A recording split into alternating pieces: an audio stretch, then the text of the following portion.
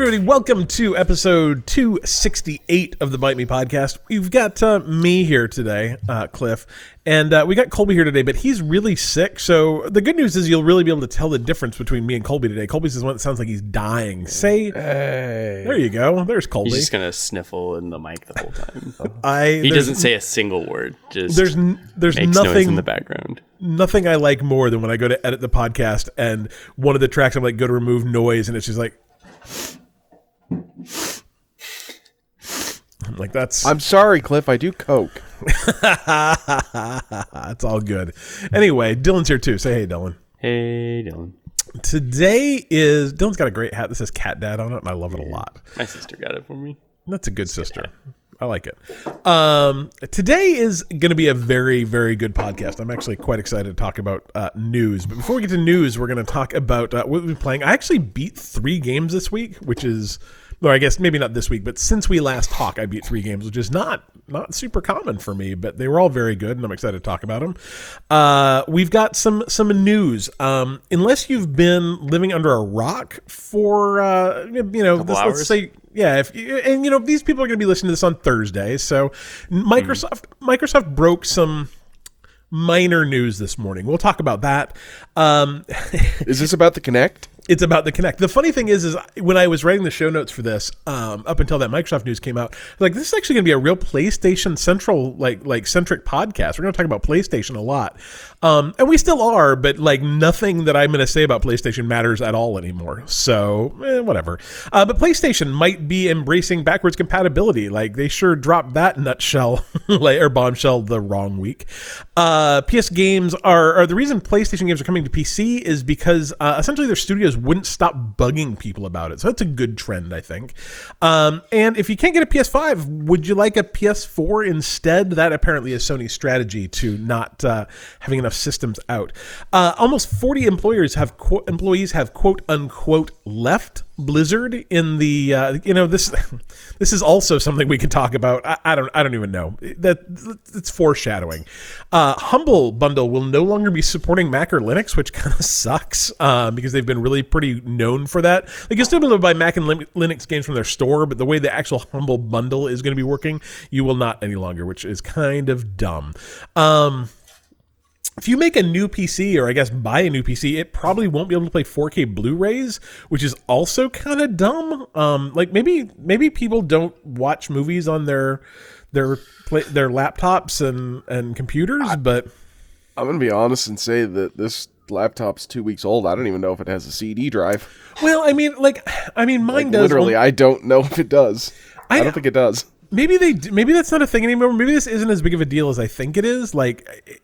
But to me, like, it strikes me as like maybe college students only stream shit. Maybe this doesn't matter at all. I just realized this does not have any sort of CD drive. All right, we're going to skip this news. If you buy an 11th or 12th gen, Intel chip, it won't play 4K Blu-rays because of DRM. So that's the news. That's all of it. So maybe no one cares. And Riot will literally pay you to quit. Can I quit? Do you work at Riot? No, I play a Riot game though. Can I, if I stop playing it? How much are they paying you now? I think I'm paying them occasionally. So if you quit, Dylan, you'll actually kind of save money. So yes, maybe. I'm not sure. Anyway, we got questions from Triple Trouble, Princess Megan, Monotone Screaming, Man Socks, Rich, Prime Fan, and Joe Coleslaw, and some not. There's a free game on Epic this week. I don't know. It sounds kind of all right, kind of in the realm of a lot of other games I'm playing, so that might be okay. A bunch of games from Game Pass, including one that Colby liked enough that he actually bought it for me for my birthday. So neither of us, for myself, neither of us benefit from this, unfortunately, but maybe you will. And a Humble Bundle as well. So today is packed. We got a lot to talk about, so we're gonna get into it. Colby's just been playing Anvil. Do you want to talk any more about Anvil, Cole? I played a lot of Anvil. I think I put another 40 hours into it. Like, I don't know, the last 5 days. Dang. Because I have not felt like doing anything but sitting on a chair and playing Anvil. That's about it. And since my wife has felt like doing nothing but sitting on a couch and sleeping for, 12 hours of the day, it worked out well. Interesting. Yeah, that sounds about perfect. Colby did show me one thing earlier that I think we should pass on to the rest of you. One of the Rich actually, who helps us with our website, was asking for some tips, and Colby's like, if you search for Anvil coupon codes, which is a phrase that I don't think I would have ever occurred to me to search for. The people who make Anvil are not native speaking. Like they don't speak English natively. Fair. It's, I believe, South Korean company, and so sometimes I think it gets lost in translation. Yeah. If you search for Anvil coupon codes, there are actually and by coupons I mean just codes that you can put into the game and get free, unlock the in-game currency crons. Yeah, which gives you access to players, different breakers. Yeah, different breakers in the game. So, search for. I'm still. It's weird every time I say it. Anvil coupon code, and there's stuff. We actually posted one today on our Discord. So if you go to bitemepodcast.com/Discord, you can hop into our Discord and see it too. The way I found out about that is on when you pause it, it's like coupon codes. I'm like, what the hell is a coupon code? So I literally Google search like Anvil coupon code. And lo and behold, there. And now you're breaking this fantastic story. Yeah, super weird, but whatever. It's a good game. I did not play it with Colby this weekend because I was very, very, very into the games I was playing. We'll talk about that in a second. You want to talk about Wild Rift anymore, Dylan? Anything new? Not really. It's still wild and rifty. Yeah, I still enjoy it quite a bit. I've definitely probably not played a mobile game this much. I was gonna say, you've been playing it for what, 5 or 6 weeks now? Yeah, I mean, I think they just announced, I think, the new patch, so a new character will be added. I think there'll be a new Wild Pass, which is fine because actually, at the rate I'm playing it, it actually makes sense. Like, sure.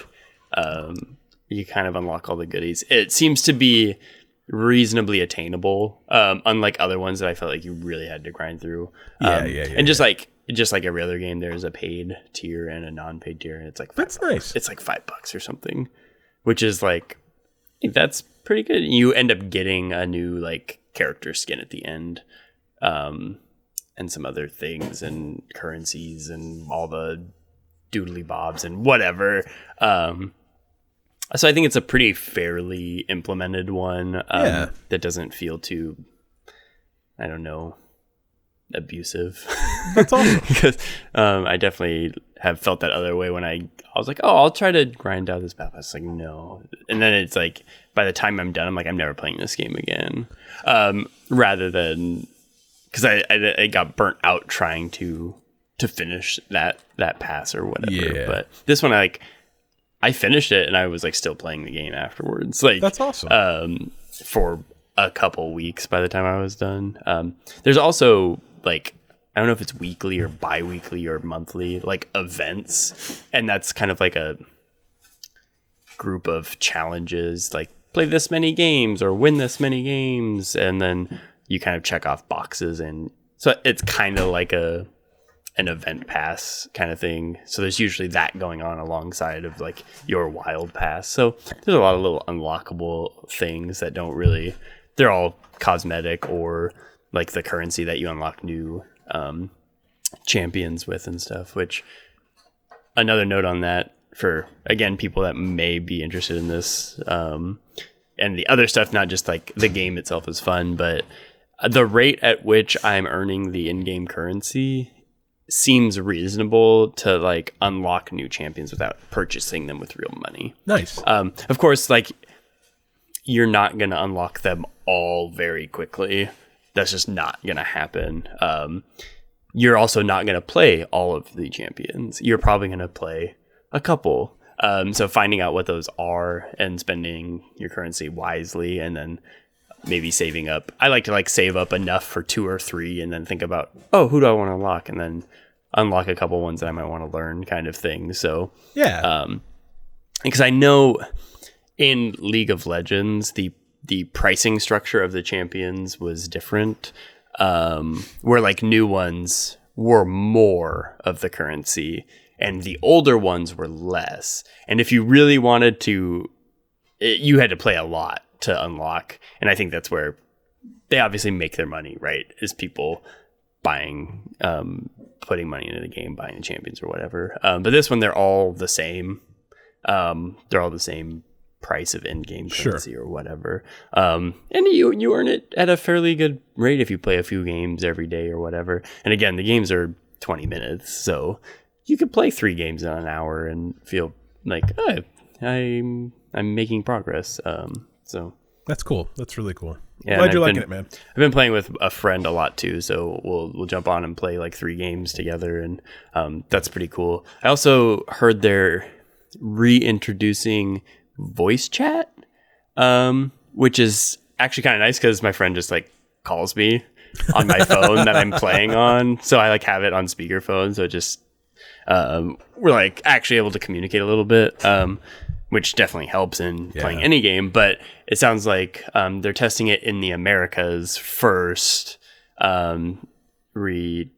testing the voice chat, and the voice chat is only for pre-made teams, I think. So I don't think it's just going to be random strangers screaming at each other from the sounds of what I read in the patch notes. So that's good too. Not that there's a lot of there would definitely be more trolling in that kind of environment versus the texting, because you don't really have time to stop what you're doing and open up the chat keyboard and type in some long-winded, aggravated, I don't know, stupid stuff to spew at your teammate who's doing terribly. It just doesn't happen that often. So shockingly, usually what I find is that person takes the time to type something out, tell you how bad you're doing, and then like screws up because they're typing. It used to happen all the time in Rocket League. In Rocket League, you got to think about it. Like, didn't have there's no keyboard. You're on an Xbox, so they had to like literally like pick and choose out the letters. You're like, what is that dude doing, just sitting over there in the corner? And then I'd get some like racial slur thrown at me. I'm like, oh. Cool. Thanks, bud. Which is, I mean, it is so strange, and that's so true, because I've definitely played games where it's like the guy's like, "Can we just forfeit already? Next game. Come on, can we just like forfeit?" It's like, why are you spending so much time? Because A, we're not losing that bad. 2, it's one team fight away from us being able to win. Like if you just get a big stop and like ace the other team, like we can easily win, and then we will. Like we end up winning, and you're like, why did you even?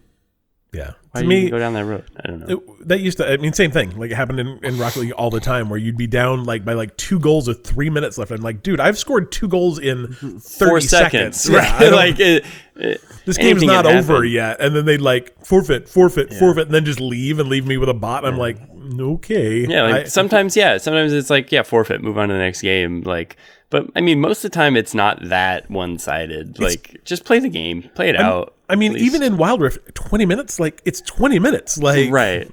And then the number of games that I've been in where my team starts a forfeit vote and narrowly misses, and I've won, is like 80% of the time. Yeah, like overwhelming majority of games my team wants to forfeit, we end up winning, and it's like I don't even know what to say to that.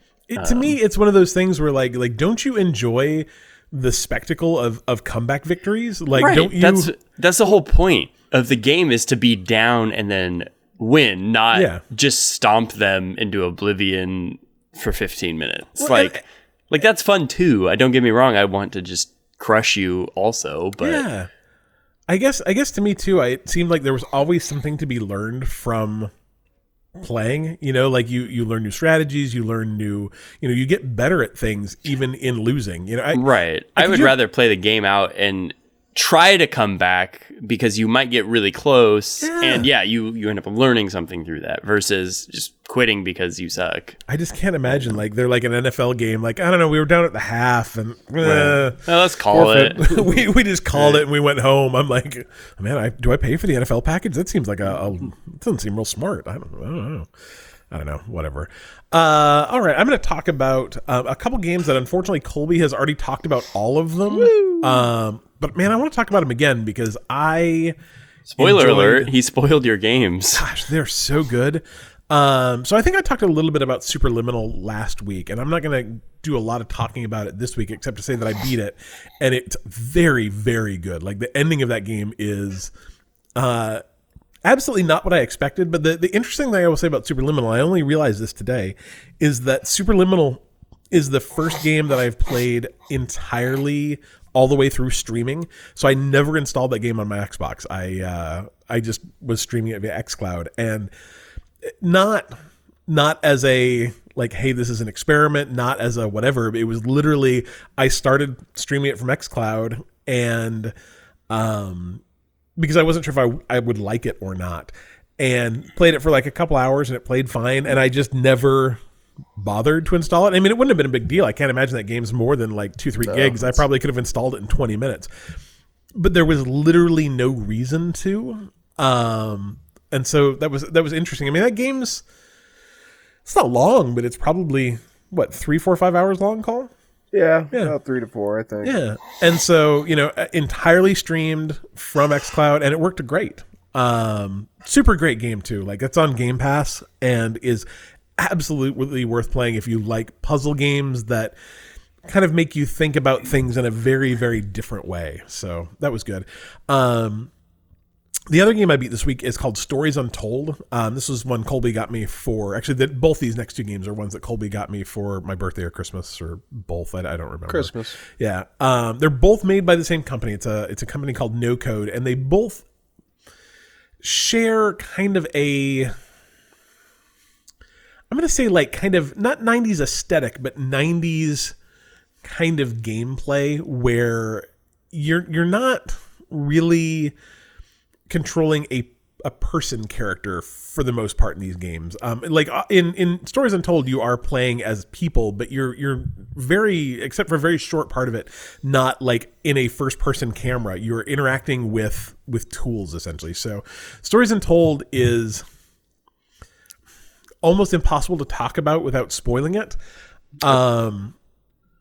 which is a shame because the story is like not only shockingly good, but kind of a bit of a slow burn. So it's presented in 4 different episodes. Yeah. And the first episode is you playing essentially like a text-based game from like the 80s on an old computer in your family's vacation house that you've stopped by after I think after you've been overseas, I believe, like you went to college somewhere and you came back and you're hanging out at your parents' guest house, and it's this great experience where you haven't been here in a while and you have all these great memories about being in this house. It was where your family always did all these things. But your dad says, hey, I found your old computer. I left it upstairs in your room. And so you start playing this game, and it starts getting really spooky and really creepy, and goes from a very like, oh, this is such a nice thing, to like all of a sudden you're playing a horror game, or you're in a horror game. Again, I don't want to spoil it too much. But it gets real spooky, and then that chapter ends, and you're like, "Oh, okay. Well, that was interesting." And it kind of, I originally thought it was just kind of like vignettes. Yeah, and that's what I thought too. Is it kind of wraps itself up, and you're like, "Wow, that was spooky." And like maybe the story didn't resolve itself as much as I would have liked it to, but it resolves itself. And then in the second one, you're oh shoot, do you remember what the second one is? The third one's you're green trying one. Yeah, the second one is when you're trying to open up the alien capsule. Yeah. So there's like you're looking at essentially. So the first one, like all of these are almost like a single screen. So the first one is you are looking at a computer and you are choosing options from a computer. Look at go through door, look at kitchen, kind of stuff. It's all just your only interaction with the game is choosing different options. And then the second one is you're kind of in front of this huge array of like technical bits, like there's an x-ray machine and like this big weird like capsule thing in the middle, like a big container in the middle, and different video cameras and stuff, and essentially you're being walked through doing an experiment by what you think is probably 2 scientists on like an alien that they've found.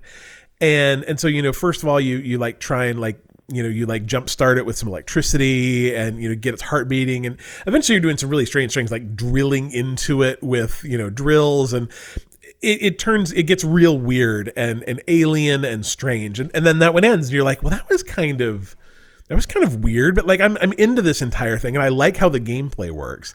And then the third one, you're in essentially like a shack in Greenland, and you're having to. You're in the thing, yeah, which I've never seen, so I'm just gonna say, yeah.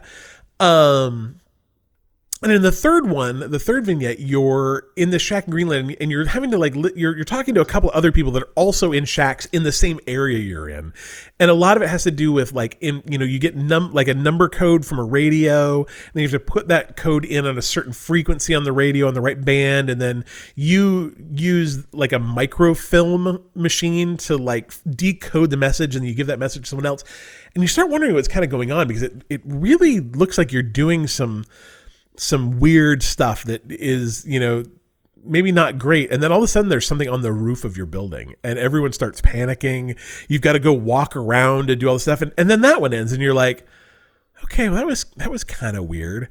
And then, so I only played the first three, and then I had to stop. And I'm like, Colby, does the fourth one kind of like wrap up what's going on? And he's like, oh yeah, the fourth one wraps everything up. And I can't tell you a single thing about the fourth one because it ruins all the rest of the story, but it's brilliant. Like the way they tell this story, and like I said, there's almost no interaction with, like, you're not really, like I said, in the third story, you do walk around a little bit, but it's very short. You're like outside your building for like 5 minutes, and everything else is done by just interacting with different screens on a, like, hey, you're clicking a button and telling it to take an x-ray. You're choosing to look, at the kitchen in a text-based video game. You're controlling a microfilm thing with your buttons to look at different things. There's almost no interaction with the screen in the way you would in any modern video game. It's very reminiscent of games from like the early 80s, but with modern graphics. And it's almost like, it's probably the closest I've ever been to playing something that probably also could have been a movie, in an extremely surreal way, but gave you way more. It's not like old school, like interactive movie video games. Like you have more control over what's going on, but at the same time, it is linear. Like there is really probably only one outcome to the story itself. But you're given kind of the illusion of control in the game.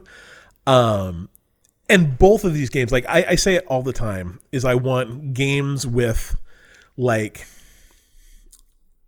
a thing, like a bit, something unique, something interesting that knows when to stop. And both of these games were perfect. Stories Untold is like maybe 3 hours long, probably it's closer to 2. 2.5, 3. And so it's a game you could absolutely play in one sitting. And in fact, I think I would actually recommend you play it in one sitting. And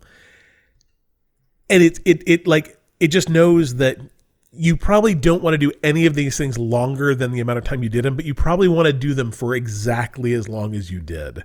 Like my only real complaint about it is there was 2 different parts of the game where I was actually doing the right thing and they weren't registering. There was things that I was supposed to click on and was just slightly off from where they wanted me to be, and so it made me kind of wander around a little.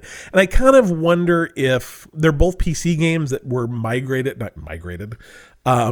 ported over to the Xbox, and I wonder if they play better on the PC. But still shockingly good. Stories Untold's great, and it's like what, $10, Cole? Yeah, absolutely. He said yes, but he's muted, so yeah. Real quick, Observation is also $10 currently on sale on Xbox. Absolutely. I'm not going to go into as much detail on Observation, but it is equally as good. And again, like 5 or 6 hours long, and with the exception of one sequence in the middle, knows exactly what it's doing. Like the pacing is perfect. The story is perfect. That first like 10 minutes of that game. So good. And again, it's presented in a really unique way. So you're on essentially the International Space Station, but this takes place 4 years in the future from now. So technology is a little bit better, space station is a little bit bigger, so on and so forth. And you kind of wake up. Well, here's the thing: is you you're not a person in this game. You're an AI on the space station that's in charge of, like, your name's Sam, and it's really like systems and maintenance. You're not even like an AI that flies a spaceship. Yeah. You're like an AI that, like, makes sure that all the doors are closed. Like you're literally like a slightly smarter Alexa. You know, like, people can talk to you and they can kind of tell you to do things like open that door, and you can do that. And so the living person on the spaceship wakes up and like kind of initializes you. And the way you interact with the game is like 80% of the time via cameras in every room on the spaceship. So each room has like 3 cameras, and via that camera you can like zoom in and like say essentially like Bluetooth connect to a laptop and get information off of it, or connect to like a service panel on the wall and open doors or close doors. So essentially it's a story told via your interaction with the people on the spaceship via cameras and like a little movable robot that you can like zap yourself into, but that robot doesn't have like arms or anything. It's just like a little, I mean, it's like a Roomba that, because it's in space, can float, you know. It's got a camera on it. And like the story is very, very interesting and very, very supernatural and very, very cool. And you absolutely will never see the ending coming at all. The story is just terrific. And like I said, the only thing that I really didn't like about it is there's a section where you go out into space, and very, very, very quickly become disoriented because it's like 3D, 6 direction space, and everything looks identical out there. They're like, hey, go to this capsule. I'm like, well, all the capsules look identical. It's just a giant space station made up of capsules that look the same. And that was tricky. But besides that, like, the story is spectacular. The interface is, I mean, if I'd never played Stories Untold, I would have said like, wow, just the most unique thing I've ever done. But like, Observation's just a different, version of how Stories Untold work. And it's, I mean, I wish that they'd come out this year so I could give them Game of the Year for this year. Like it's both of them made by like not this year but Game of the Year list last year. I mean, you could spend like $20-$25 right now, go grab both of those games, play both of them. Like Observation, like it's, like I said, 5 or 6 hours long. So could you play that in a day? Yeah, it's a long day though. But like play Observation in a weekend and play Stories Untold. Like play Stories Untold Friday night and then play Observation Saturday and Sunday. Beat both of them, and man, you can. It's pretty much as good as it gets right now. Like those games are both like very, very, very close to perfect. If you like puzzle games, although the puzzles in both of them are not hard. Like there's nothing difficult about them, for the most part. Like I would say Observation, I used a guide a little bit, but mostly it was just because I like got disoriented and I didn't really quite know where I was supposed to go. And I played probably 2 of the 6 hours of it on my phone without audio, so I was just reading subtitles, which doesn't always work perfectly. So, but the reason I did it was because I was so into that game that I really, really needed to see what happened next. Like I got about a half hour from the end yesterday, and I was like, oh no, I need to know what happens next. I got up early today to beat it before work because I needed to know what happened. So good games, really good games. Yep. All right, Patreon. Thank you to all of our wonderful patrons to make this podcast possible and let us buy things like software and website hosting and that kind of stuff. The $10 patron, we call them our producer level patrons because they... I think that's what producers do, like give you money for your TV show. Is that what a producer does call? Like, yeah. Dylan nodded his head, and Dylan has gone to film school, so he would know. I think that's all they. I mean, I was wondering why you were asking me. Yeah. Like, you watch a lot of movies. Fancy way to say that you spent money on this. Anyway, big shout out to John Tippins, Sean Palmer, Austin Palmer, Alan Schulte, Joe Cole Jr., Anonymous, and Rich Deacon. We really appreciate your support and support from all of our patrons. You can become a patron by going to bitemepodcast.com/Patreon or patreon.com/bitemepodcast. Just flip those two things around any way you want. Just put a .com in the middle. You'll be good to go.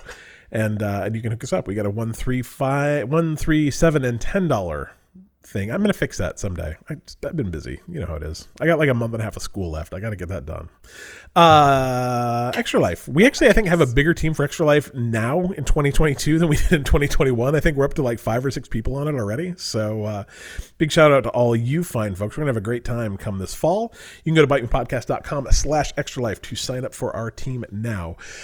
Dylan is holding a giant cat. That cat is so cute. I love it more than just about anything in this world. I wish you all had video so you could see Gus right now. He jumped right up on my desk. That's adorable. Do you want to help us get into this next section, sir? News. All right. So about 8 o'clock this morning, maybe 7:30. And it was after I was done playing Conservation, so it was probably like 8:15. Colby sent me a Facebook message. And I don't remember exactly what it said. It was kind of a bit of a, like, I think it was a bit of an understatement. He sent me this thing and said that seems huge, and what he sent me was a link to an article. It was an unsolicited pic. I'm sorry. Yeah, no, actually, I apologize. The first thing he sent me was a screenshot of a tweet, and it just said, "What?" And the tweet says, "Today is a historic moment. We are excited to announce that the world-renowned franchises and talented people at Blizzard and Activision's terrible Twitter handle will be joining Team Xbox." And he said that to me, and I'm like, that's gotta be fake, right? Well, when I first read it, I'm like, oh, cool, they're like partnering. That's what when I first saw it, I was like, oh, cool partnership. We're going to see something. I don't know, yeah. like because didn't they Blizzard just partner comes to with Game Pass Ubisoft? kind of thing? Yeah, you're right. They like, did just partner with Ubisoft to do some. Well, I think like Ubisoft's streaming thing is going to be coming to Game Pass like next year. Or something. Like, oh, BattleNet will come to like Xbox. And he said that to me, and the first thing I did was like, nah, that's gotta be fake, right?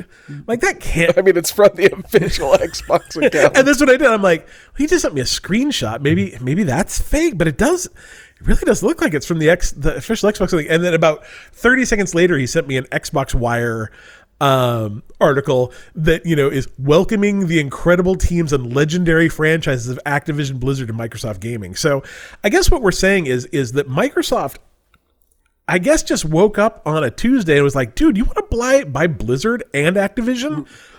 Hey, we got a lot of money.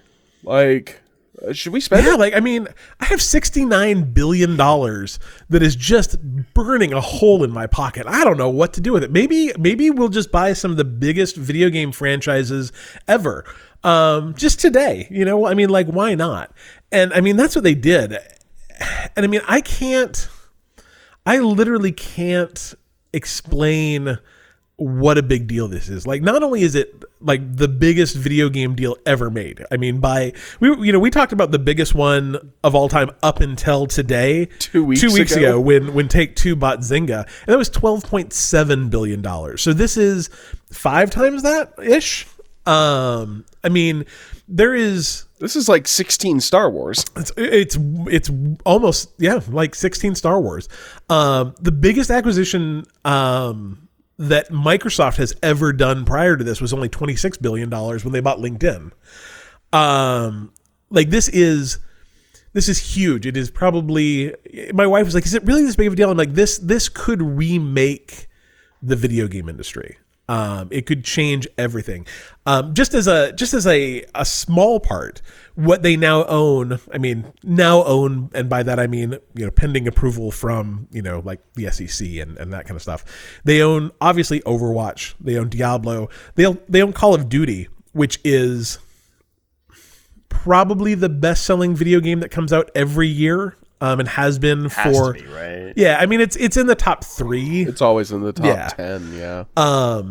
They own World of Warcraft, which if it's not the biggest MMO on the planet now, it's the second biggest MMO on the planet. Like it and Final Fantasy 14 kind of battle it out, but still 8 million subscribers or so every year paying or every month paying $15. So not bad. Don't forget about Diablo Immortal. Diablo Immortal coming out soon. They own Candy Crush, which I mean, that was my favorite part of the image. Yeah. Was you saw Diablo, Overwatch, Warcraft, and Candy Crush. but I mean, you can't. I bet that Candy Crush makes more money It has than to. anything else that I've mentioned They already. spent way less money making that game, and it probably made more money. Yeah, I mean, Well, that's what I looked into it. Activision bought Candy Crush for $7 billion. Right. not long ago. So No. yeah, so that They they know own. what lengths people will go to for their Candy Crush. Cliff and I Absolutely. specifically Well, know. I Well, I was talking to Cliff. I mean, much of the reason why Farmville, was bought for $12 billion isn't because people love Farmville. It's for the data. And Candy Crush is 100% the same way. but at the same time too, like it's got a user base. Like it, people. I mean, Dylan and I have a friend who plays Candy Crush a lot, and by a lot I mean she bought an iPad specifically because she wanted to be able to play Candy Crush bigger.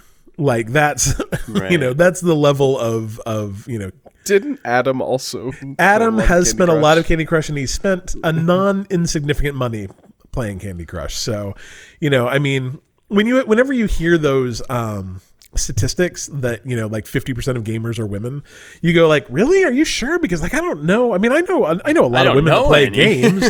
But that doesn't seem like 50%. That seems high.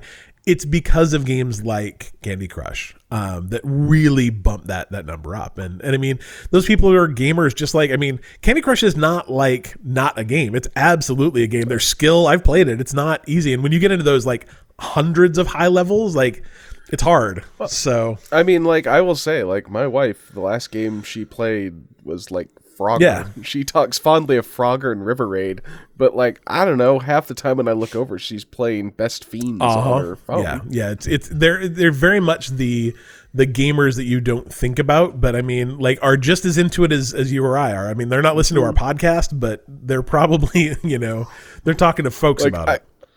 I got to like level like, I don't know, 200 and tapped out at Best Fiends. I asked my, I'm like, what level are you on? I don't know, like 890. I'm like, oh, okay. So in addition to those, they also own StarCraft. They also now own Tony Hawk. They own Spyro the Dragon. They own Hearthstone. They own Guitar Hero. They own Crash Bandicoot. Crash Bandicoot was like Sony's like mascot for the I know, longest right? time, and I find it incredibly funny. Like, it's very it strange. would be like if they bought like Sonic, if like Nintendo bought Sonic Right? and was like, sorry. It's so weird. But this also means that when this all goes through, they will own Treyarch, they will own Raven, they'll own two studios that I've never heard of, High Moon and Beanox. They'll own Sledgehammer Games, they'll own Infinity Ward, they'll own Demonware, and they'll own Toys for Bob. And like Toys for Bob, I cannot remember what they make, but I know that they've made some interesting things. What has Toys for Bob made? Games. Toys for Bob makes... Oh, Crash. That's why I've heard of them. And Warzone, Call of Duty. Small things. Spyro the Dragon, Skylanders. They own Skylanders. I mean, not that that's like doing a lot these days, but like when you really get into... Bring it back. Well, I think the thing is it doesn't matter if they want to do toys for... What are those called? Games for toys. There's a Toys to name Life. for it, but Toys to Life. Yeah, Toys to Life. It doesn't matter if they want to do Toys to Life. They now own the Skylanders IP. So there's a bunch of movies made off of that. There's a bunch of TV shows made after that. But also, at any time they wanted to, they could now make another Skylanders game with toys or without toys. A lot of these kind of things, acquisitions are about the IP you buy. And think about every game that I mean, it means they own weird things, probably like MechWarrior, Think about all the stuff that Blizzard and Activision have done over the years and all of the things their subsidiaries have done over the years. Are we going to get a new Rock and Roll Racing? Right? I mean, no. But, I mean, it's crazy what they're purchasing with this. But even more so, the way I look at this is a lot of people immediately said like, oh, well, that's all these games are immediately going to be Xbox exclusive now. And I don't think that's true. Some of these games will be Xbox exclusives. Call of Duty will probably never. But what a flex it would be. Can you imagine if they're just like, oh yeah, Call of Duty, that's Xbox only right now. Like,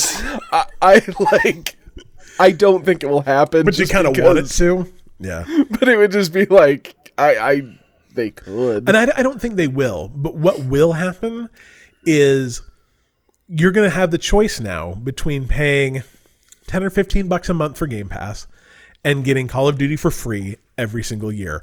Or you can pay $70 for it on your PlayStation. You know, those are the choices you're going to have to be making. Do you want to play? I mean, like Diablo 4 absolutely could be a console exclusive.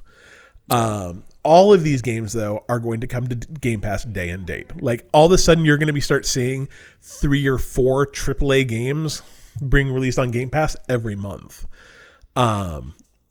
It's what this that is the reason this acquisition was made. But the thing that could happen is even if they don't take anything away from Xbox or from PlayStation, why would you choose PlayStation's only? When you think about PlayStation marketing for the last 4 or 5 years. Think to any fanboy you've talked to who said, well, I only buy PlayStation because of X. The X is first-party games that are exclusive to the PlayStation platform. So all of a sudden having 5, 6 of those doesn't seem that impressive when your competitor owns 30 video game studios that are putting out some of the best-selling games that are released every single year. All of a sudden, Uncharted doesn't seem as exciting as being able to get, you know, Diablo 4 and Call of Duty and, you know, all these things. Rock and Roll Racing 2, Guitar Hero 7, you know, for free. Like this could. So they own Harmonix, right? They do, I believe. What did Harmonix just buy? They just bought something interesting. Yeah, they did. I don't remember what it was, but it was something interesting. It was another company that ended with X. Yeah, I remember that. Like the breadth of what this could do to PlayStation. Like, I mean, how does PlayStation pivot on our only marketing has been our exclusives for 5 years to, oh, you know, exclusives aren't really that important. You know, I mean, what do you do when that's all you've done? I mean, I think the other thing to really think about is this isn't like a flex in just like, hey, look what we did. It's a flex that Sony can't match. Microsoft, we've been saying this for 3 or 4 years. Microsoft's market cap is over $1 trillion. Like they have so much money they don't know what to do with it, obviously. Sony is worth about $150 billion, which is not only $150 billion, but you can't put up half of your total company's net worth to buy Blizzard Activision when you only have $150 billion. Like there's no way Sony can match this. There's no way they can. I mean, what could they buy that would put them even in the same area as this? I don't think this is a prediction, but I think there is a very real chance that Sony could become a software vendor in the future. Like they very easily could become a Sega where they don't make hardware anymore because why would you? Like what's in it for them to make hardware when they can't compete with a company that has 30 internal studios and gives all of their software away? Like they could easily become, you can buy Uncharted on the Xbox now. And I don't think that's a good thing necessarily. I think the competition's good, but like I've said it a million times, Xbox is only not competing because they don't want to. They don't have to, you know? I think when your competitor could literally just buy you outright. Just outright. I mean, absolutely could. So it's not Harmonix, because Harmonix is owned by Epic. Yeah. Is it the other one? So Rock Band is made by one, and Harmonix made Guitar Hero. Yeah. Who makes Rock Band? Um, Oh no, Rock Band was made by Harmonix. Okay, they own Neversoft, so Epic bought that Harmonix from Neversoft, but Neversoft now is owned by Microsoft. Microsoft. Is it? Is Neversoft That's still what it owned by Activision? Yep, a parent is Activision. It's so crazy. I mean, we have no idea what this is going to look like 6 months from now, but this literally is a big enough deal that it could change the face of gaming forever. To the video game world, like when Disney bought Fox. Maybe even bigger than that. This is probably like Disney buying. This is probably the equivalent of Disney buying Star Wars, Marvel, and Fox. You know, it consolidates the industry, and like again, like I'm not. It's not good. I mean, though everyone, like, I don't know, there was a lot of, like, well, this isn't good. It's just a giant company buying smaller companies. I'm like, yeah, but like Activision isn't like a mom and pop store that we're like worried about. Like this is already a giant, company. The only reason I think it's, I mean, the negative of it is that it does create a monopoly. Well, maybe not a monopoly, but there's a word for that, and I learned it in one of my business classes. I don't remember what it is anymore, but it's essentially when a number of a percentage of the industry is owned by like 5 or 6 big companies. That's called America. Yeah. Well, that's literally it. It's like cereal is one of those, like where 80-90% of cereal is made by 4 or 5 companies. And that's where we're getting to in the video game industry, where things are just getting swallowed up and swallowed up and swallowed up, and the indie games aren't that big of a piece of that pie.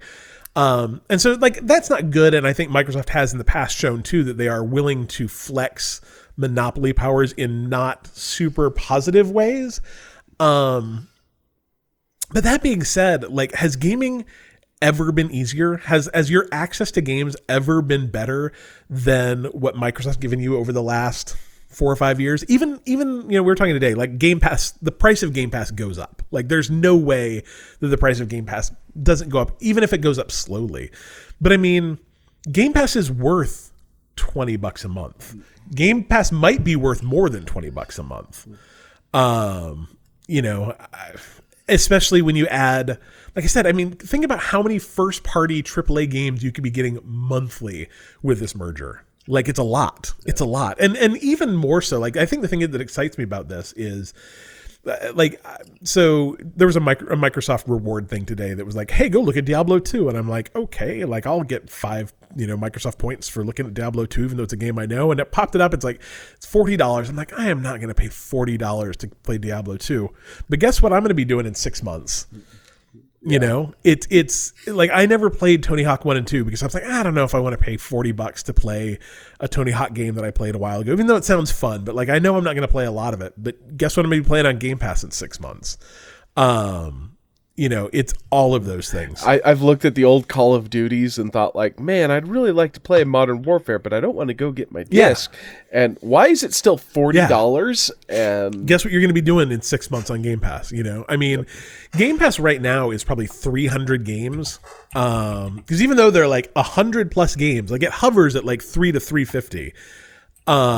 This could add another 150 games on top of that. Like, I mean, that's crazy, absolutely crazy. So the one other thing I will say about this is it is being pretty widely reported that as soon as this goes through, Bobby Kotick is out at Activision, which is good because they bought it. He's a giant bag of what. I think you mean star of Moneyball, Bobby Kotick. I probably mean allegedly is a giant bag of shit too, but I think that the jury's not really out on that one any longer. My guess is that Mike Ibarra, he's a public figure. I don't think he can sue. Perfect. My guess is that Mike Ibarra, who spent like 20 years working at Microsoft and is currently president of Activision. Or no, I'm sorry, president of Blizzard. He's president of one of those two places. Will become CEO of Activision Blizzard after they kick Bobby Kotick to the curb. I could be wrong, but that would make a lot of sense, especially because Microsoft's kind of MO in these situations is they allow the companies to operate kind of autonomously. Like obviously they still have, they still give them money and they still have a lot of control over the final output, but they do allow them to kind of work as independent companies to some degree. What better way to allow a company to work independently than to have a guy who worked for your company for 20 years as CEO? So and Mike Ibarra seems like a pretty good guy, so we'll see. And I mean, hopefully Microsoft can help make Activision Blizzard less of a dumpster fire.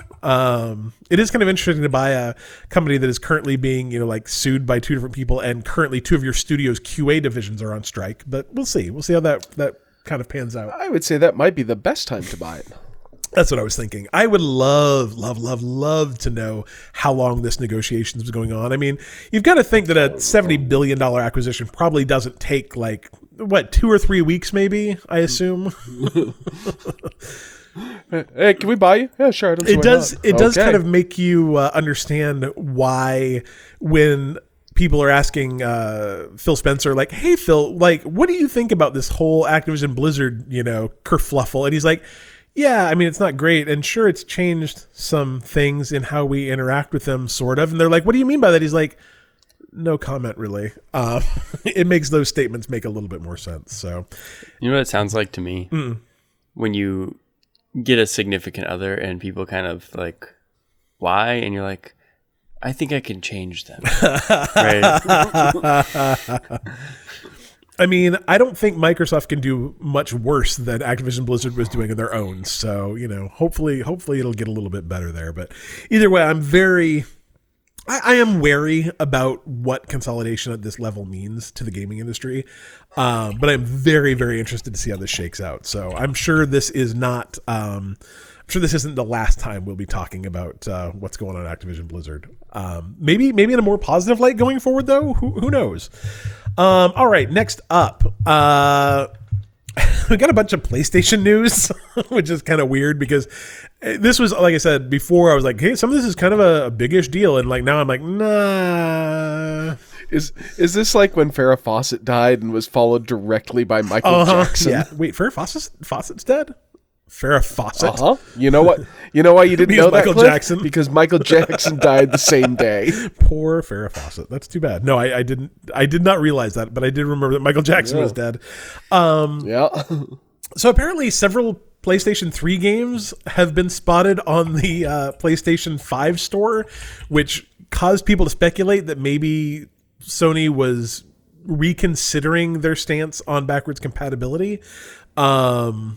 Which is good. That is ultimately very, very, very good news. It is unconfirmed at this time, but a number of games showed up that way without prices, I believe, which is... I'm sorry, each had their own individual purchase price, which is something that does not happen when something gets featured in PlayStation Now.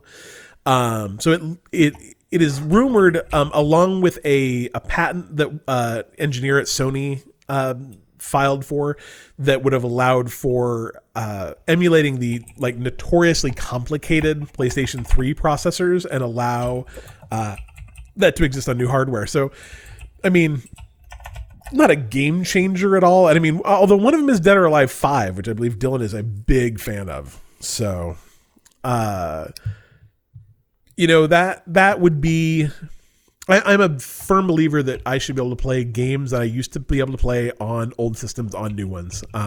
Again, something that I think Microsoft has been very, very good at championing.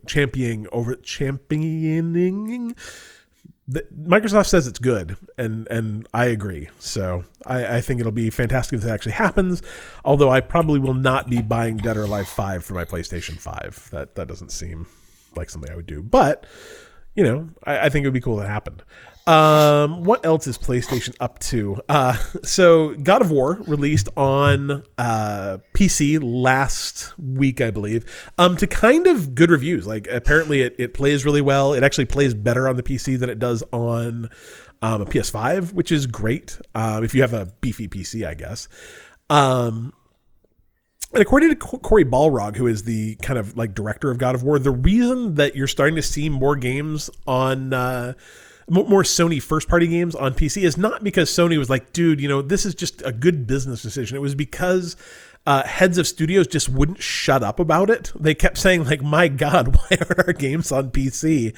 People want to play them. And I thought that was a very odd thing. Cory Balrog says, I think it was the collective of studios all over saying, this is a really good idea. We should be looking into this. Eventually, I think it reached that tipping point when we had sent so many suggestions that they were like, I'm tired of hearing all this. Fine, we'll do it. It's a process. We're still figuring it out as a company and individual studios how to do this and what the process and strategy will be. But to me, can Sony exist in a world anymore where they're not putting their games out on PC? Like, do they just look stupid when they don't? Probably.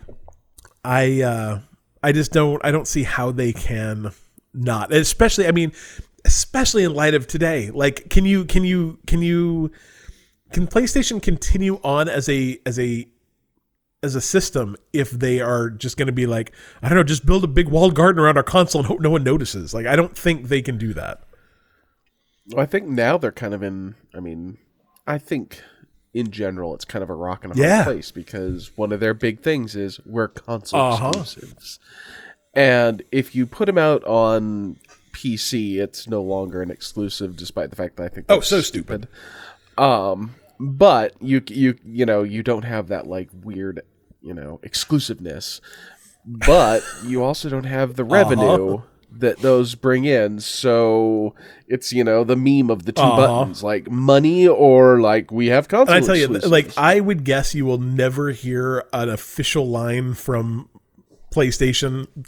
Like, give them 2 months to like filter that stuff out. But I don't think they're going to be playing real hard on their like exclusives any longer when that's not a selling point any longer. So, they've got some great games. Like, don't get me wrong. Like their first party exclusives are very good. Not my cup of tea for the most part, but people love them and spend a lot of money buying them. But when you're limited to the number of consoles you've sold in order to, push those exclusives forwards, and it's really, really, really hard to sell consoles right now, doesn't seem like a good business choice. In that same vein, apparently PlayStation's strategy for the fact that they can't build enough PlayStation 5s in order to actually satisfy demand even remotely is they're just going to build more PlayStation 4s. I don't know what that means. Apparently, Why wouldn't you build more PlayStation 5s? I think it's because they use different parts, like essentially different chipsets and stuff. So they have the stuff to build PlayStation 4s and they don't have the stuff to build PlayStation 5s. They planned on discontinuing the PlayStation 4 in 2021. And apparently they've planned to not do that so much. They're adding roughly 1 million PS4s to their orders because they just can't get enough PlayStation 5s out. I will say, if you really want a PlayStation 5, like, just wait. Don't buy a PlayStation 4. Like, that would just it doesn't get you stupid. any closer to your goal. They're saying that it is a budget friendly alternative to PlayStation 5, and they're right, I guess. Part of that's true because with the idea that like games aren't necessarily tied to only one system anymore, except that's not necessarily true either because like I can't play Ratchet and Clank on my PS4, so right. I don't know. And I think that's less true. It seems like this is less true for PlayStation than Xbox, where you could get an Xbox and actually play all the new games. Yep. And because I can do that. And now that you can stream games directly to your Xbox, that means that if you have an Xbox One, 1S, you can play them essentially on a Series X because the Game Pass streaming stuff is done from a Series X. So you probably aren't going to get the advantages necessarily of like perfect graphics because it's not perfect, but you do get the loading times. You do get a lot of those advantages. So I don't know. Apparently there's also hasn't already bought a PS4 that's waiting for a PS5? Is my question. yeah, Like, are there a lot of people jumping in on their first console and they're like, well, I can't get it, so I guess I'll do just this one. Yeah. I would guess some of these people are people that have one and it broke. Yeah. If they can get something, I mean, not that that's a million people, but some of it is probably dumb. Well, I won't say dumb, uneducated parents who are like, my kid wanted a PS5, but they don't have any of those, so I'll get him a PS4 and that'll be good enough. Spoilers. It's the asylum films of... Yeah, exactly. It's when you think you're... Oh, you wanted to see Paranormal Entity, right? What's are the Asylum's not the one that does all the like Pixar knockoffs too, are they? Yeah. Yeah, well, yeah, but no, they did Snakes on a Train. Yeah. So I don't know. They're also saying that it gives them extra negotiating room with their manufacturers. My guess is if you tell your manufacturers like, hey, there's nothing to manufacture, it's really hard to pressure them to do anything else. But if you throw them a bone of getting to make another million PlayStation 4s, like I guess you get a little extra something. So I don't know. Anyway, back to Activision Blizzard. This is the bad news portion of the Activision Blizzard stuff. Apparently, Bobby Kotick has known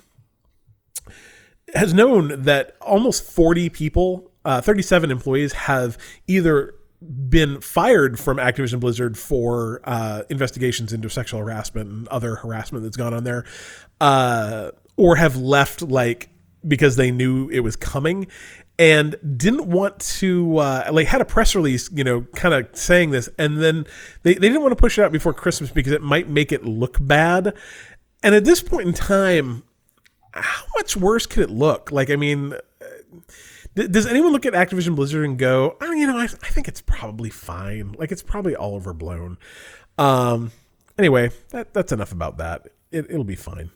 Humble Bundle, like we talked about, they're shifting the Humble Choice subscription. So Humble Choice, I subscribed to it for a number of years. It's for a while it was you pay X amount of money and you just get X amount of games every month.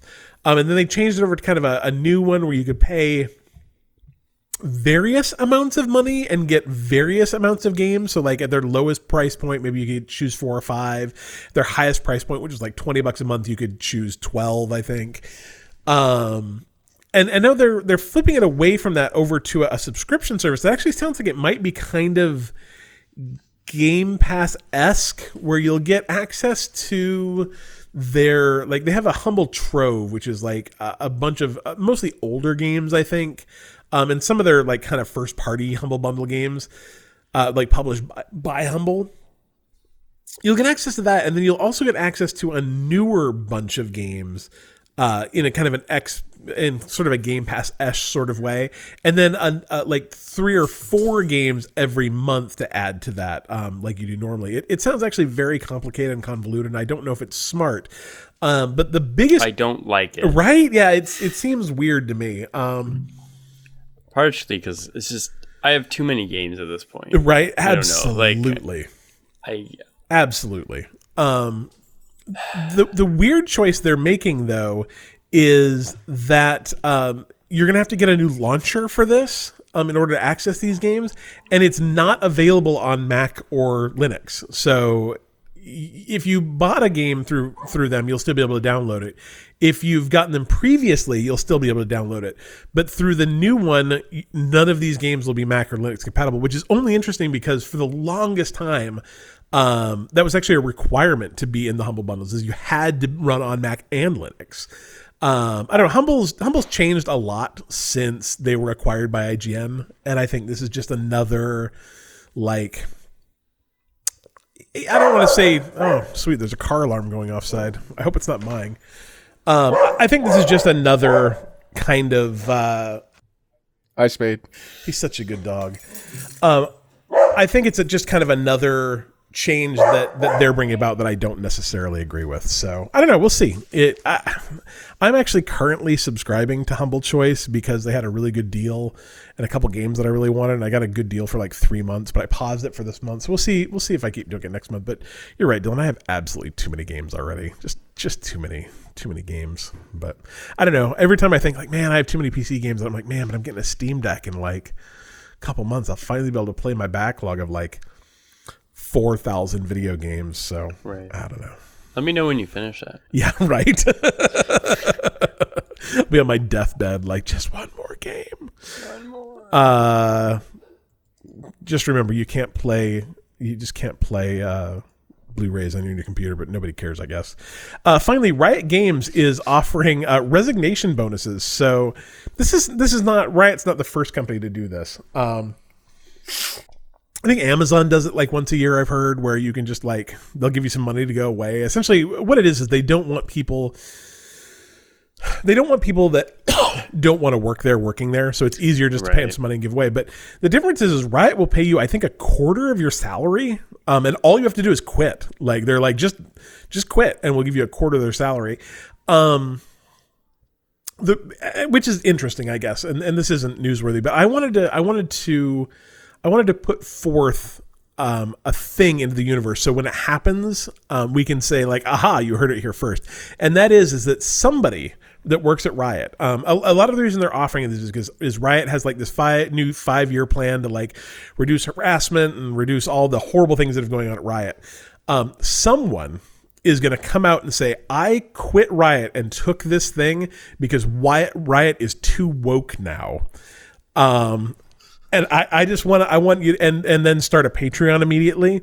I want to say it here first that when that happens, I called it. It's gonna happen. I guarantee you. There's some like I just can't get along with this new woke bullshit at Riot Games, and so I took my 25% of my salary and left, and then they'll like tour on the right wing grifter circuit for a little bit and have dinner with that dude that shot all those people, and we call it good. Anyway, you heard it here first. Dylan, help me out. Actually, you can't help me out because Vinny didn't give me a question. I don't know. Pick someone who gave a question and make up an accent for him, I guess. Hey.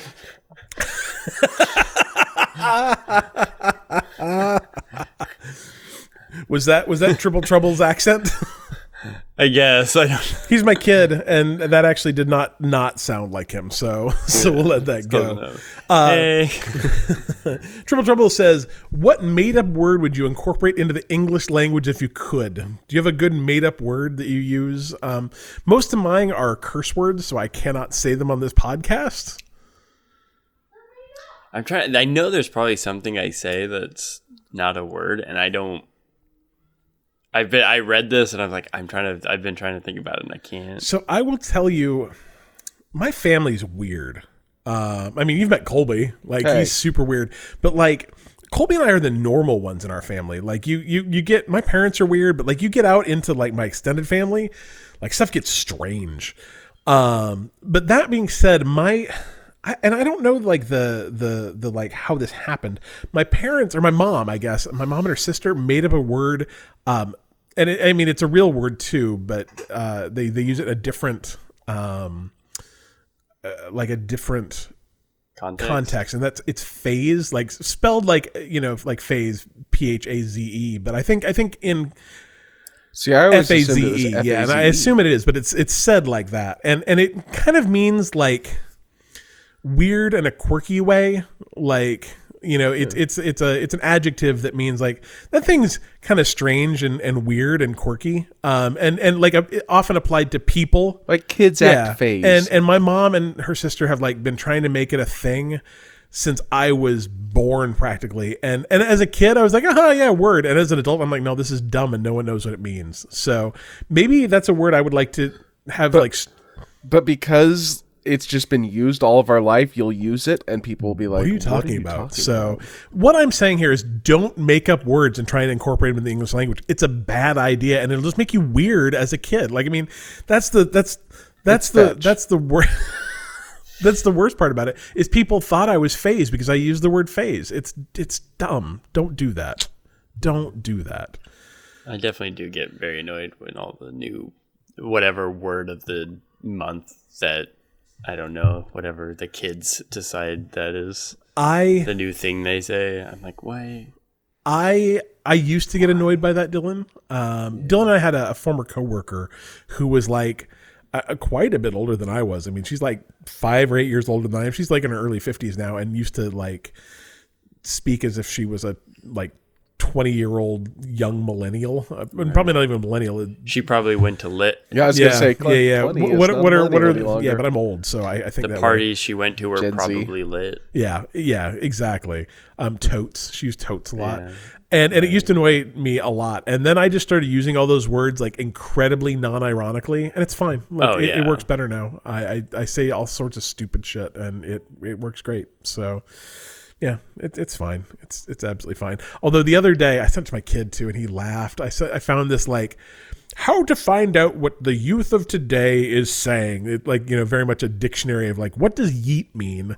And most of them were, first of all, very wrong, and second of all, were just like badly. Like one of them was a parent, "Hey, I listened to Oprah today, and now I'm woke." And the kid was like, "I am so proud that you're woke now, Dad. It's woke that you're woke." And I'm like, first of all, Oprah never made anyone woke. Second of all, Possibly the opposite. no kid has ever said like, "I think it's dope that you're woke, Dad." No. Anyway, So my kid caught a shiny Pokemon, and I wish I had it on video because like you would get the same reaction if like I just found out that Microsoft gave me $68 billion. But she kept yelling, "That's sick!" And Good kid. like just over and over again, like, "That's sick!" And finally I'm like, "Do you know what that means?" She's like, "No." but you used it in context correctly, so She But you're right. saw That is sick. a YouTuber catch a shiny Pokemon and say, "That's sick." And so she just assumed. So I was walking through Disney World like, this is probably a month ago, and there was some dude with an iPhone on like a gimbal walking through Hollywood Studios, and literally like, "All right, fam, we're almost at 200 likes. If you could just pound that like button, we're gonna get to 200 likes during this live stream." And I was like, oh my God, I've said that exact thing out loud making fun of people. I didn't actually think people said that, and it just walked right past me. I'm like, no. Oh, it's real. It's out It there. was so bad. But my kid used to occasionally end sentences with "like" and "subscribe," and I'm like, "Oh, I'm real a bad funny. parent." That's real funny. I think you're a fine parent, Colby. I've met your kid. She seems very normal and well adjusted for I 80% wouldn't go of that the time. But I mean, as a parent, can you hope for anything more than slightly normal some of the time? I mean, like, it's YouTube. I should just be glad she's watching, like, Pokemon videos, Pokemon Go right? things, and not like she's like, "Dad, we need to talk about Western civilization." Your kid's just saying the 14 words. You're like, oh no. Oh. Dad, what does blood and soil mean? I'm like, oh God. Thought we'd wait until we were at least 7 for this conversation. All right, Princess Megan says some PS3 games have now been released for PS5, maybe. Are you excited to re-experience any of these games? Also, if you could bring back any game from a previous generation, updated with all the bells and whistles, which games would you choose? So do you want me to tell you, first of all, which games might be coming?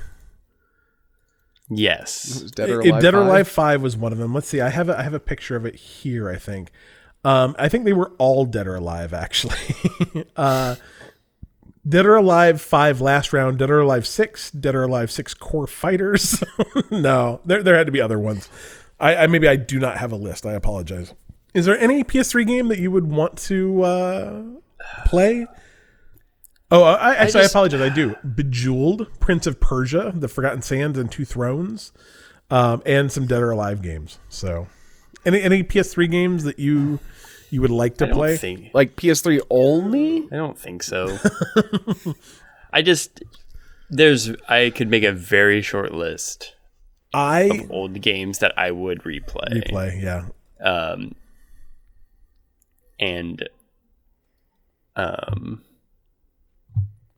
One of them's Grand Theft Auto, and they just did that. Yeah, so you're good. It's like I had Angry Birds on my PlayStation 3. Like, it sounds really stupid, but I really enjoyed Angry Birds on my PlayStation 3. Like, it was bigger, and it like played pretty well with the like thumbsticks. It was a fun way to play Angry Birds. So I don't know if I want to play the first Angry Birds on a modern hardware, but I would not mind a game like I think you could make a cool Angry Birds-esque game. I mean, like we were talking the other day, like there's no reason that golf story. What's the name of that game called? Wasteland Golf Wasteland. Couldn't have used like an Angry Birds kind of mechanic to tell its story. I really liked. I don't know. I've always liked Angry Birds. I thought it was a fun game. So maybe that. I want 3D Angry Birds. I could see that. Yeah. I want that burrito. I don't really game. know what it is, but that's all right. I just want it. I can't. I don't know if there's any PS3 games actually that I want though. So I'm looking at PS3 exclusive games, and the only ones that I'm like, I guess I would play that have literally already been remastered. Like Shadow of the Colossus has been remastered, and I didn't play it. Right. So one weekend, Colby and I built. I mean, if we're just going Killzone, that was all right. Wasn't great, but it was the first okay. Killzone was cool, but that was PlayStation 2. Yeah, I think we played Killzone 2 or 3. It was fine. Yeah, it was all right. I would like to bring back Bully with some updated graphics and bells and whistles because I really like Bully. Yeah. I just read somewhere that they were going to do Bully 2. Right, I read that too. Yeah. It's kind of sad. Kind of in a related question, actually, Monotone Screaming says, do you think remastered games are necessary, or do you think it would be better to make sequels to games? It's actually a pretty good question. It is a good question. Places. Certain old games really should get a remaster for just the sake of living into the future. Yeah, I agree with that from like a game preservation, even though it's not exactly the same. And I love when they take a game and don't go too crazy with it, but also like modernize the controls and give you like modern quality of life things. Like gaming in the 80s and 90s is so different than gaming today. I don't want to grind anymore. I don't, like better save game systems, all that kind of stuff. I like when like old Nintendo games have like the rewind feature because I'm old now. And so I think that they have a place. And I guess the question is, if I had to choose, would I rather have a remastered game or a sequel to a game? Like, that's a really hard choice because sequels are often very bad. I mean, sometimes sequels are great, but I don't think I ever really want a sequel. I don't want a sequel. It doesn't mean the sequel can't be good. But I think oftentimes I'd rather have a new interesting game than a sequel. I actually have... Even though that wasn't the question, but... No, I think that's fair, though. I think I would actually rather have... Like, I'm a big fan of putting another game in the same world as your game, and not necessarily being a direct... Like, I really enjoyed Mass Effect Andromeda. Had nothing to do with Shepard, really, or any of that stuff. Took place, completely different timelines than any of that. But I like that world. And I agree with that, too. That's exactly what I would rather have. Yeah, and I think it comes with less expectations. Like, it's not like... Yeah, it's you're Star not comparing 1 and 2 and whatever. It's like, well, Commander Shepard had a good arc, so don't screw it up with a fourth game. Yeah, right? exactly. But that world's still cool, and we can either explore a B character or a different part in the timeline earlier, later. And you've done the work to set the story. You've created the world. You've created the timeline. You create all that stuff. So you definitely save yourself some work. But like I said, I mean, for every Red Dead Redemption 2, I think there's like a bad sequel. I can't think of a bad sequel offhand, but you know what I mean. But on the flip side, like I thought Saints Row 4 was dope. So I don't know. And it was just essentially a ripped off version of Saints Row 3. Like, Right. Well, here we go. We've got Mass Effect. That is a remake. There you go. Fair enough. I think there's room for both. Absolutely. I would like to see studios be less precious with their remakes, to be frank. Like I think you could remake a lot more games if they just go like, hey, third-party porting studios, could you like the fact that we're still waiting for Red Dead Redemption 1 remastered is ridiculous. Like that's just stupid. Why hasn't someone been able to do that yet? So that's what I think about that. Mansocks, Colby, this question is for you. Mansocks wants to know why he should play Anvil. Because it's great. I already Next told question. That. Yeah. All right. So the reasons you should play Anvil is because it's great. Also, I downloaded it. Yeah. Next question. It's on Game Pass. It has cross-play, so you on your Xbox can play with your friends on the PC, and so like you can both get it for free. You know, one of you can play it on Xbox Game Pass, one of you can get it on Game Pass for PC. You can play together. It's a 3-player game, so Maybe. according to the internet, you can. I don't know if you. I don't know how you would invite someone on like. Steam. Well, I don't know about Steam. It might just be but okay. Xbox on yeah, PC. I don't know. It said that it was. Okay. I don't know if it is or not. So, but I think you definitely could go Xbox Game Pass to PC Game Pass. To PC Game Pass. It has. I think sense. the runs are very fun, and you can like every run you do makes it feel like you're advancing something. And you can play it with two of your friends. So, well, I guess one of your friends for a while, and then 2 of your friends. Yeah. Oh yeah, Because it's weird. At first, and then- Plus, it's really good. that might change. They're adding in difficulty interesting. levels, and so I don't know if that will change. If it might only be on the 3rd Galaxy, I'm not It's really sure. it's shockingly fun too. Like I'm constantly surprised about how much I like a weird roguelite. So good stuff. Rich. Yeah. It's great. It's great. Said Yeah, that. he's right. He did. It was very succinct. I like that. Rich wants to say, what's more satisfying? I thought this was a really good question. Beating a single player game alone or a multiplayer game with teammates? Is that PvP multiplayer?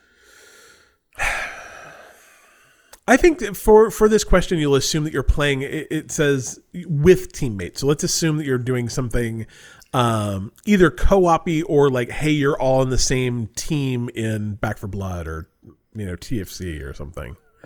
The problem is 99% of the time my teammate is you, and I'm just having to That is- carry you, and so I'm mostly just frustrated. Absolutely true. I will not dispute any of that. I will say probably some of my biggest like screaming out loud shouting moments have been multiplayer. Like, I mean, I think it just lends itself to that. I mean, like we were saying earlier, like Come from behind victories are always going to be the most satisfying. and like the having someone with you there when you do it, doing cool. I mean, That too. Colby and I will talk about like what a terrible game, like it's such a bad game. Army of Two is, but like like that game is not good. We just massacred a village. Yeah, Fist bump. it was not a good game, but it was a heck of a good time to play together. Like Let's put down this car door and head to the Hague. I think that the fun parts of playing together online can make a mediocre game way better. And I've had some really, really good times playing games with other people. But at the same time, like sometimes finishing not a challenging, but just, I mean, like when I finished Stories Untold, like I literally just like sat there for a second and just went like, huh, wow. Like I think that a single player game allows you to be more introspective. It allows you like stories in multiplayer games, like very, very quickly. Like I played a lot of Destiny. I do not know what the story of that game is. The fact that anyone knows what the story of Destiny is just shocking to me. I remember there was Cade and he died. That's what I remember. And so I think like a single player game lets you get way deeper into that game and appreciate it on a different level. So, I mean, the answer is of course both, but I think in a completely different ways. So, what do you guys think? Yep. It's always fun beating multiplayer games single player. That is true. That is definitely true. I like carrying my team of strangers the most. Really? No, I did that last night. that's mostly a joke. But there is some satisfaction in that when your team's, I don't know. I would not say it's the most satisfying. No. I think actually working together to, like I said before, come from behind Yeah. specifically is even more satisfactory. But just working as a team and being successful is very satisfying. Every once in a while, and like I hate to go back to Rocket League, but so much of my like co-op or competitive stuff is Rocket League based, just because I played it forever, and it was kind of the one game I ever played that was like that. Like it was really fun, like solo queuing and then just ending up on a team with like 2 or 3 other people that you just instantly clicked with and had a really good time playing with for like 4 or 5 games, because eventually you'd get randomed out and it wouldn't work anymore. But like that was a really good feeling, like working, finding a bunch of strangers that actually you did sync with was a lot of fun. So I don't know. You have any other thoughts, Cole? All right, this next one's for Colby and me, I believe, because I don't think Dylan's played either of these games. But let me know if I'm wrong, Dylan. Prime Fan says, what's more satisfying, playing MudRunner or Wreckfest? I played Wreckfest and didn't really like it. And that's where you're wrong. Did you play it by yourself? Yeah, that's probably the problem. Yeah. Wreckfest is best when played with others. It's definitely a game that is more fun when you are wrecking people like you see the person coming out and you do a head-on collision, even though it is going to kill you, it's still worth it because it also kills them some of the time. So I played it a little bit and just could not really MudRunner is a very interesting game, but man, that is a slow burn. Like you have to SnowRunner really was better. Well, you really have to be patient for either of those games. I'm not sure they were for me, but I enjoyed the 2 or 3 hours I played it. So Wreckfest was probably better for me. How many Too hours many. Joe Coleslaw says, I'm going through a transition in my life that I did not see coming so soon. Besides moving out, what video games come to mind when you hear starting from scratch for something, starting anew? So what's a good starting over game? Like what? Yeah, Unpacked was good. I would say like Minecraft for me has always been a game where you can just anytime create a new biome and just go in and start playing and have a lot of fun very immediately, especially in creative mode, in a new place that is completely different than any place you've ever been before. So that's what I'd say. How about you, Dylan? Do you have any good just starting from scratch games? Terraria too. In the similar vein to probably Minecraft would be Dragon Quest Builders 2 specifically. Did you like Dragon Quest Builders 2? I liked it a lot. But the premise of the game is you're taken prisoner on a ship and you escape and wash ashore on an island. So you're literally starting over an island. Yeah. Right. So both from the just building aspect, but also the story that is in the background is, I think, very suitable to that. I started that game and did not. I kind of bounced off it pretty quick, and then I read that it's 70 hours long, and bounced off it extra quick. I wanted to like that game, but I think I needed it to be a quarter the length. Yeah. So I definitely did not finish it by any means, but I really enjoyed playing it, and I'm glad I did. Sometimes it's the journey, man. It is, it does. It is quite a long game, and I don't know. I really enjoy the actual building of it versus actually the progression through the actual game. Fair. I like the idea that I put a couple blocks and then a door, and it's boop, that's a room. That for whatever reason that gives me the satisfaction, but. At some point that doesn't become as important, and it starts to have you do other things, and then that's kind of where I kind of tuned off and started playing something else. Fair enough. Let's see. Cheap free games. We got a handful of things coming in here.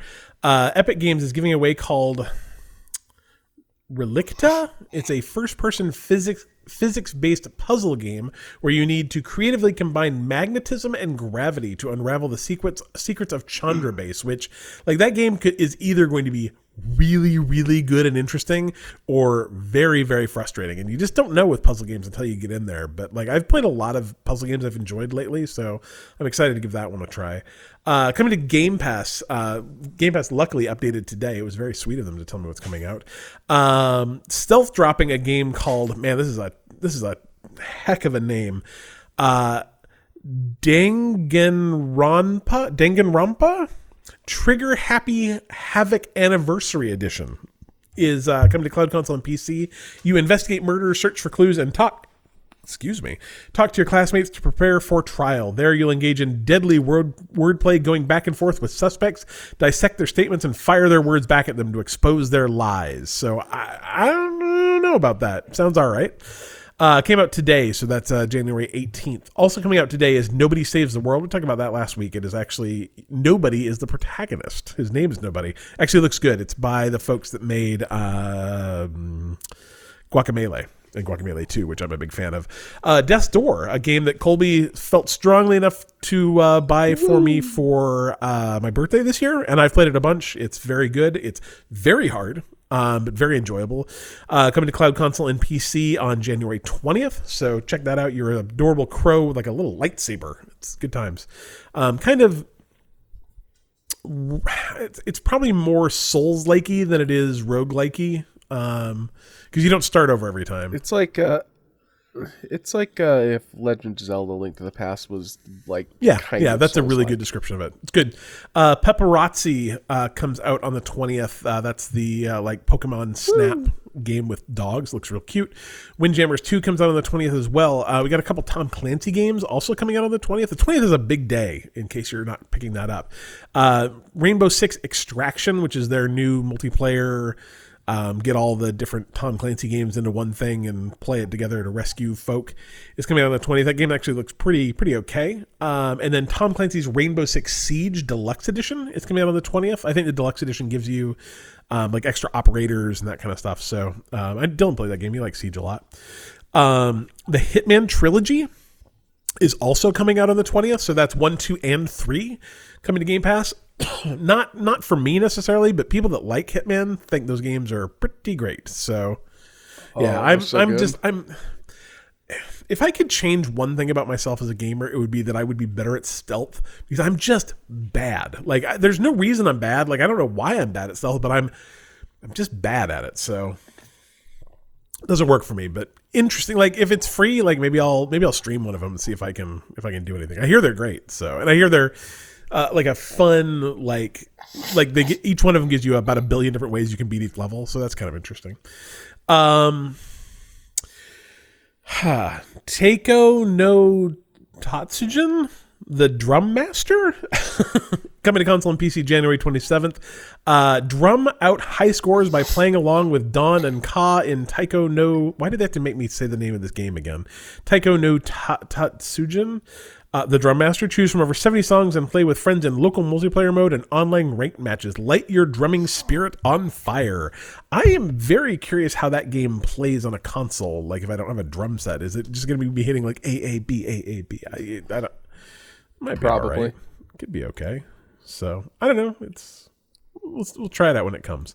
Edge of Eternity is coming out February 10th on console. I don't know what that is actually. I just know that it's coming. So we'll talk about more of that in February. Total War Warhammer 3 is coming on February 17th to PC only. And then Shredders is coming out in February. That's a new snowboarding game coming to console, cloud, and PC. It's got a lot of buzz around it. So check that out sometime in February.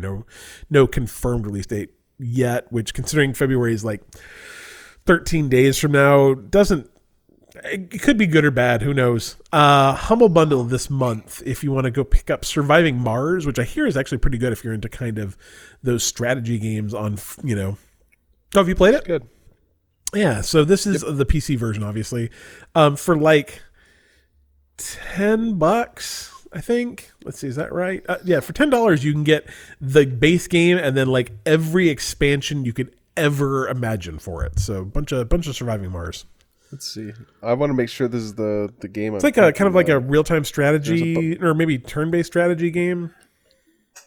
I actually did play this. It's not the game I was thinking of, but yeah, it's not really my kind of thing, but it wasn't a game to play. Yeah, probably better on PC. So pick that up there if you want to. You guys have anything else? Any thoughts, hopes, dreams before we call this a day? My cat's been on my lap this whole time. Love your cat, Dylan. My dog's been sitting next to me whining for no apparent reason. It's not great. I don't think you got a kid. Animals. They're kind of the same, really. Until they hit about 8 or 9, they're pretty much the same as pets, really. Cool. There's not a lot of difference. Yeah. Anyway, we're Bite Me Podcast. You can find out more about us at bitemepodcast.com. You can follow us on the social medias at Facebook, Twitter, and Instagram.com/bitemepodcast. You can donate to our Patreon at patreon.com/bitemepodcast. You can join our Extra Life team at bitemepodcast.com/extralife. And you can join our Discord at bitemepodcast.com/Discord. It's full of fun and exciting people like me. Dylan's there. It's great. You'll love it. There's good folk. Weird and wacky conversations to be had. So hang out with us there. And besides that, Dylan,